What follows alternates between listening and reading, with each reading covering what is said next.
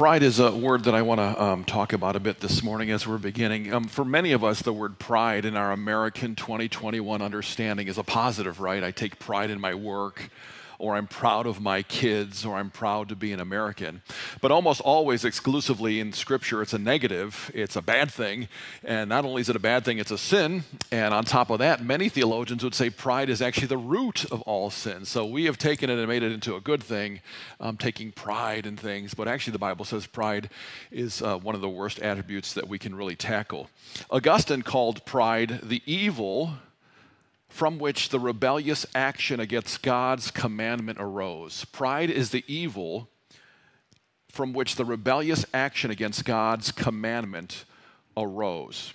So let's define pride this way for our purposes, that it's the love of one's own excellence or confidence in one's own excellence. For our purpose today, the biblical definition of pride is the love of one's own excellence or confidence in one's own excellence. And Augustine would expand on that. He said it began as a voluntary choice to move away from God's goodness and to the perversely exaltation of ourself. It's the exaltation of self. It's an unhealthy, unrealistic, unholy love of one's own excellence or confidence in one's own excellence. Martin Luther wrote that pride is the cause of all evil. When someone says something like that, you take notice. Pride is the cause of all evil? He says this vice is dangerous because it allows individuals to trust in external obedience. In other words, the things that I can do rather than to have faith in our Savior, Jesus. We're continuing this sermon series called What Did Jesus Do? And today we're talking about what did Jesus teach about pride and humility. And the text that I like to use this morning is from the New Testament account according to Dr. Luke in the 17th chapter, rather in the 14th chapter. This is Jesus visiting a Pharisee's house, and I start in verse 7. When he noticed how the guests picked the places of honor at the table, he told them this parable. When someone invites you to a wedding feast, do not take the place of honor, for a person more distinguished than you may have been invited also. If so, the host who invited both you and him will come to you and say, give this person your seat. Then, humiliated, you will have to take the place of least importance. But when you're invited, take the lowest place, so that when your host comes, he will say to you, friend, move up to a better place. Then you will be honored in the presence of all the other guests. For all those who exalt themselves will be humbled, and those who humble themselves will be exalted. May it please God that we would benefit from the reading of His holy word this morning. Let's come together in prayer. Lord, this is a tough one because on some levels it's okay to be proud, to take pride in our work, to have a confidence to do things in life. You don't want us to be quivering and shaking with this idea that I can't do that. You want us to have confidence in the abilities you've given us, but the overall idea of humility, that this is all about you, that we get to partake in your existence, that it is for your glory and your honor that all these things exist and happen. Let us be reminded of that. This morning, Lord, may the words of my mouth and the meditation of my heart be pleasing in your sight, my Lord, my rock, and my Redeemer. In Christ's name we pray, and together we say, Amen. Let's start here that pride is an anti-God state of mind. Pride is an anti-God state of mind. Pride is anti-God because it's saying to God, I'm good enough and I don't need you. Remember, it's a love or a confidence in one's own excellence. God, I'm good. I'm covered. I don't really need you. So that makes it an anti-God state of mind. Proverbs 16:5 says, the Lord detests the proud of heart. The Lord detests the proud of heart. The language gets even stronger in a different translation. The ESV, same verse, says, everyone who is arrogant in heart is an abomination to the Lord. Pride is an anti-God state of mind. Pride is unhealthy because it's a self-reliance. I can do this life on my own. I'm good, God. I don't need you. Isaiah 13:11 says this, I will punish the world for its evil, the wicked for their sins. I will put an end to the arrogance of the haughty and will humble the pride of the ruthless. So why is God putting an end to arrogance and humbling the proud? Because it's pride that separates us from God. It's a self-reliance that's dangerous and foolish and unholy. Proverbs 8:13, this is God speaking. I hate pride and arrogance. I hate evil behavior and perverse speech. From the Bible parable that we just read at the beginning, of course, Jesus is talking about those who exalt themselves will be humbled, but those who humble themselves will be exalted. So the focus for us this morning is a life of humility. What does that look like? We want to be people who please God, and God says, if you are to be one of my children, I have saved you and brought you into my kingdom, but now you live out a life of humility. And what does that look like? Well, our first stopping point is point number 2, that the humble see themselves accurately.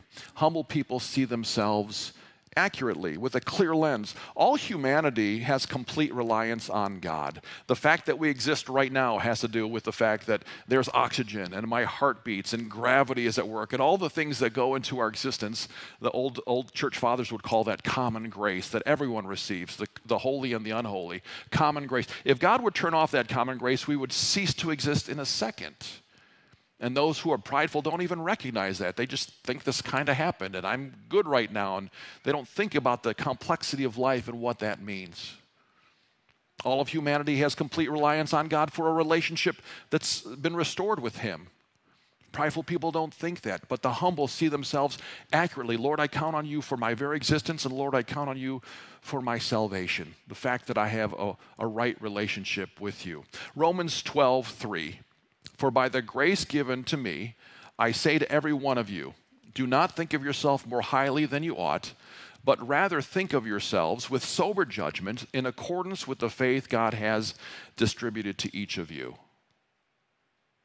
Humble people see themselves accurately. John Piper is a pastor in Minnesota, Baptist, so we would disagree with John on some points of doctrine, but I think he gets it right here in this quote from John Piper. He says, as soon as it lands on you with devastating force, that you are owed hell, but got heaven at the cost of the life of the Son of God, so much for your sense of self-entitlement.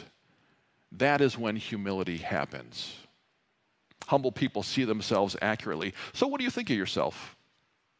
It's really an identity question, right? Who are you? So Christians who have a biblical mindset think 3 things. They think, I'm a sinner, but they know that they're saved by God's grace that came to them through the perfect and finished work of Jesus. That I'm a sinner, that I'm saved by God's grace, and that came to me through the perfect and finished work of Jesus on the cross. One of the biggest lies that the devil tells us that we believe, and I believe this really is at the core of our message, I didn't make it one of the points, but maybe jot it down if it touches you, is the thought that I'm not that bad. Well, I'm not that bad. I've never killed anybody, and I have problems, but Mark, don't tell me I'm that bad. Don't tell me I'm deserving of hell. The Bible is clear that anyone who falls short of God's standard of perfection is to be away from Him. So don't be fooled by the lie of the evil one who says, you're not that bad. You're not one of those people.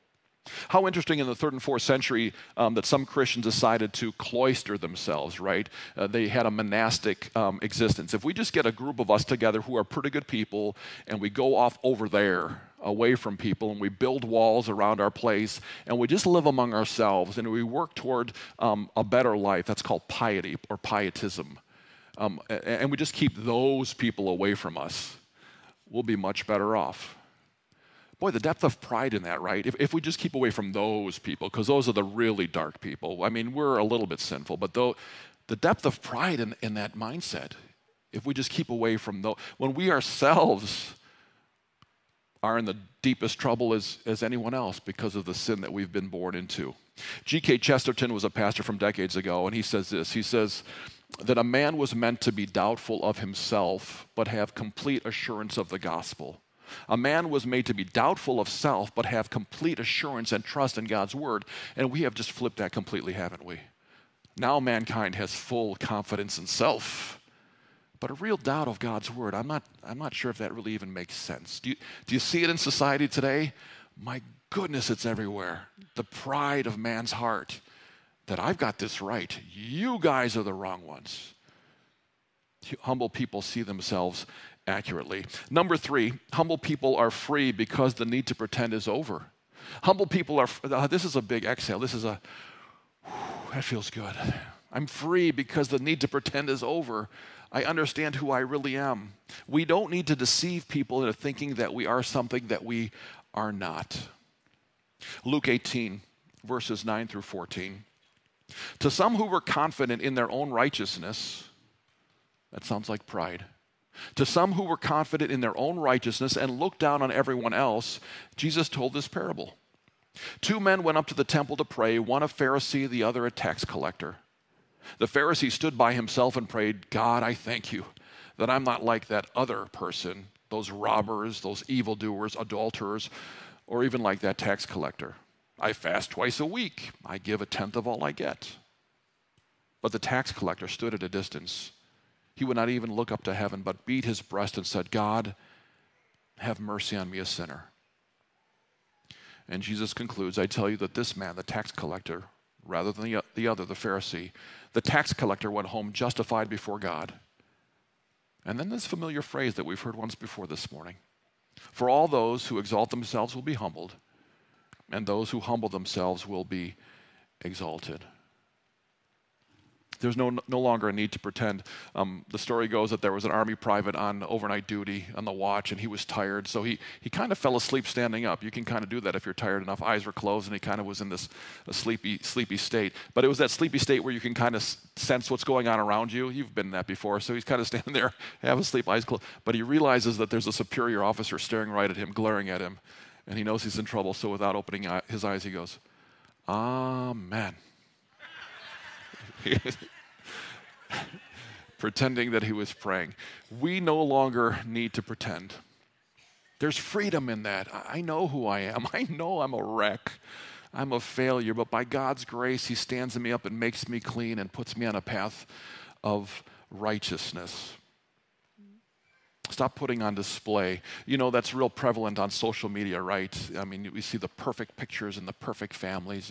And I want you to put great pictures of yourself and your family at the beach, those beautiful pictures, or out for a great meal, or at this, that's okay, as long as the motivation isn't to let's make myself look as great as possible to everyone else, and using crazy filters to make myself look prettier, and all that stuff.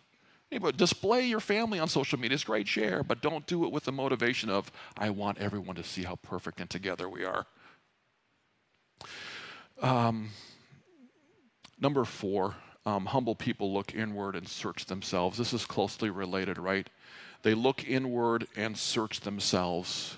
In the book of Lamentations, the prophet Jeremiah writes this. He says, let us examine our ways and test them, and let us return to the Lord. Examine our ways, look at ourselves, and test them. And the second part is as important as the first part, because I believe Jeremiah knew that when we look at ourselves, we'll be so desperate and so broken that we don't have anything else to do except to turn to the Lord. So humble people look inward and they search themselves. 2 young men were walking around. They barely knew each other, and they lost both of their girlfriends. They were lost in the crowd, and the one says to the other, well, what does your girlfriend look like? He says, well, she's stunning. Beautiful hair, great eyes, great face, stunning figure. And he says, what does your girlfriend look like? And he says, never mind, let's just look for yours. They were searching. I'm asking you this morning to search yourself, to look inward, and do a spiritual diagnostic. What's going on in your life? I don't know much about MRIs, this magnetic technology that allows medical people to look inside the body, but it's really cool. What do I know about it except what I've seen online? But the imaging is stunning. They can look inside ourselves. And I'm asking you to do that this morning and in the weeks to come. Do a spiritual diagnostic. Do a spiritual MRI. Where am I? Do I have unconfessed sin? Is there pride in my life? Do I have an unhealthy and unholy love of my own excellence and confidence in my own excellence? Humble people look inward and they search themselves. If you have trouble searching yourself, ask God to do it for you. Old Testament David, he was in trouble with sin. He pulled off some doozies. But in a famous chapter of repentance and confession, Psalm 139, David asks God to search him, and he says, search me, God, and know my heart. Test me and know my anxious thoughts, and see if there is any offensive way in me. Lead me in the way everlasting. Search yourself. If that's not working for you, ask God to search you. He will point out to you where it is that you are far from him. Interesting study from the University of London. This is so great. 93% of us think we're above average drivers. 93%. Are you kidding? Have you been on 480? Most of us think that we're smarter and friendlier than the average person. Have you been on 480?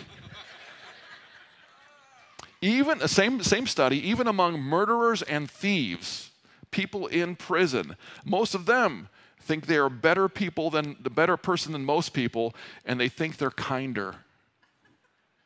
And you won't be surprised by the conclusion. Most of us in the world think that we are more humble than the average person.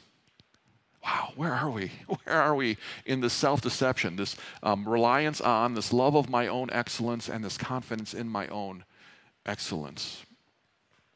Well, number 5, humble people look up and find salvation. Humble people look up and find salvation. I had originally written this point as being humble people look up and are crushed by God's holiness.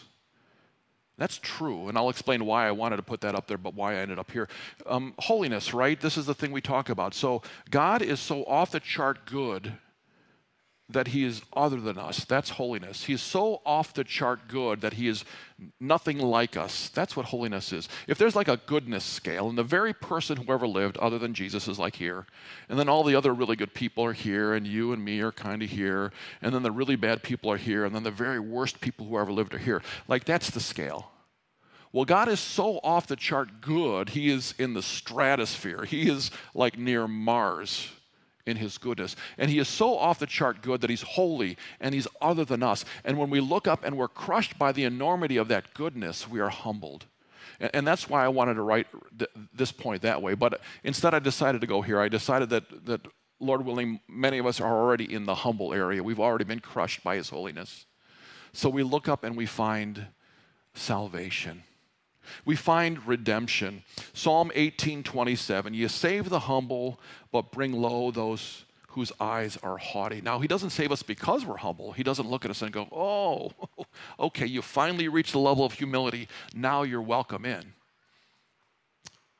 We look up and find salvation through the perfect and finished work of Jesus, our Savior. Had a conversation with a 12-year-old boy on Tuesday. His name is Diem. He's an African immigrant. Lives in the city as part of a ministry that I support, and he's had a hard life. They're poor. I mean, even in America, they're America poor. And he's a twin, and his twin brother has already died. And here's Diem, just being honest with me. And he said, Pastor Mark, someone once told me if I don't share the gospel enough that I won't get into heaven. Is that true? I said, Diem, what do you think? He said, I don't know. I said, Diem, getting into heaven has nothing to do with your goodness. It has nothing to do with the amount of people that you've told about Jesus, or the times that you've prayed, or the money you've put in the offering plate, or the times you smiled at your teacher. The fact that you get to go to heaven is because Jesus was good enough for you. And I saw his eyes get a little bit big. And we talked about the cross. I said, you know crosses, right? Yeah, he goes to church. Yeah, I know crosses. I said, what's that all about? I don't know. Jesus died on it. Okay. Well, why did he die on it? I don't have any idea, he said. Then I told him about the passing of Jesus' goodness, the trade-off, the fact that he was a substitute for us. And I told Diem that, really, Diem, you deserve to die that death, that I should have been there dying because of my sin. But the great switch happened, the great exchange at Calvary, that Jesus died for my sins and your sins too, Diem. And the perfect life that he lived, he now gives to us, and that's why you get to go to heaven. And church, that's really the gospel. That's what humility is, that, oh my goodness, in my wretchedness, he loved me enough to die for me. Who am I to say that I have any excellence in myself? I don't. I have sin. But he's replaced that. He's exchanged that with his goodness. So now the Father sees me. He sees you as perfect, as without sin, and welcomed into his kingdom. And that's humility. We'll wrap up here with number 6. This is your real action step. Oh, there's a quote from Tim Keller. You can't pass up old Tim Keller. Again, a pastor, New York City, different than us in a couple areas. We want to be aware of that, but I think he hits it right on the head here. He says, the irony of the gospel is that the only way to be worthy of it is to admit that we are completely unworthy of it. So here we are at number 6. Humble people serve others. This is what we look like when we're humble. This is our action step. This is our application for the day. Humble people serve others. We use this text a lot in sermons, and why not? It's truth from God's word. It's helpful and encouraging. Do nothing out of selfish ambition or vain conceit. Rather, in humility, value others above yourselves, not looking to your own interests, but each to the interests of others. Humble people serve people. A couple of weeks ago here at Vacation Bible School, about 250 kids came into our building for a week and were loved on and laughed and got treats and saw animals and heard of the gospel of Jesus. And how did that happen? Because 101 of you volunteered and served out of your humility. Thank you. Working VBS is hard. Thank you for that. 250 kids came in and heard about Jesus because humble people serve. Serving Saturday of last year and this spring, in the middle of a pandemic, combining the two, 59 projects happened and 2,200 individual acts of service occurred because of your humility and your service. Because humble people serve. Thank you. Thanksgiving Care and Share last November, in the middle of a pandemic, because of your service, 1,305 meals went out. Because humble people serve people. Advent Generosity last year, remember the lead up to Christmas, we asked you to support ministry in the middle of a pandemic. 2,140 children received gifts. 104 families were blessed. Over 300 homeless men and 47 senior citizens received blessing because of your service. Thank you. It's fun to be a part of a church that serves. But my challenge for us this morning is this: how do we give even more? In a spirit of authentic Christian humility, let's see if we can't give more, if we can't serve more, if we can't bless more out of a real spirit of selflessness, out of a real spirit of humility. The mark of humility is really how we treat others. And that mark of humility shows up as we serve others. So we wrap up this morning with a couple of next steps, and these are in your worship folder. Take some time to search yourself and see where you are in the area of humility. Is there any area where there's a love of your own excellence, where there's a confidence in your own excellence, this idea that I'm not in need of God? That's pride. Secondly, rejoice that your salvation has been secured by Jesus. We don't have to work for it. God isn't depending on my own excellence because I ain't got any, and neither do you. But Jesus' excellence has been put in me, and now God the Father sees that. Rejoice in that. And number three, find ways to serve in your church and outside of your church. We have great programs here to serve, but do it out there too on your own, whatever that looks like for you and your family. Let's come together in prayer. Lord, we are challenged because so many of us think, and I am guilty of this too, I'm not really that bad. We have confidence in our own excellence. We have a love of our own excellence, and that's sinful pride. And so now we understand how Martin Luther could say it really is at the core of all sin. Because that self-confidence, that unholy self-confidence drives us to sin and allows us to give ourselves permission to sin. And it's a deadly deception. Help me to understand that better. Move me to godly humility. Move our congregation to godly humility, that we might love you better, that we might serve you and serve others better.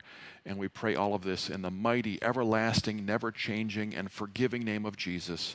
And together all of us say, amen.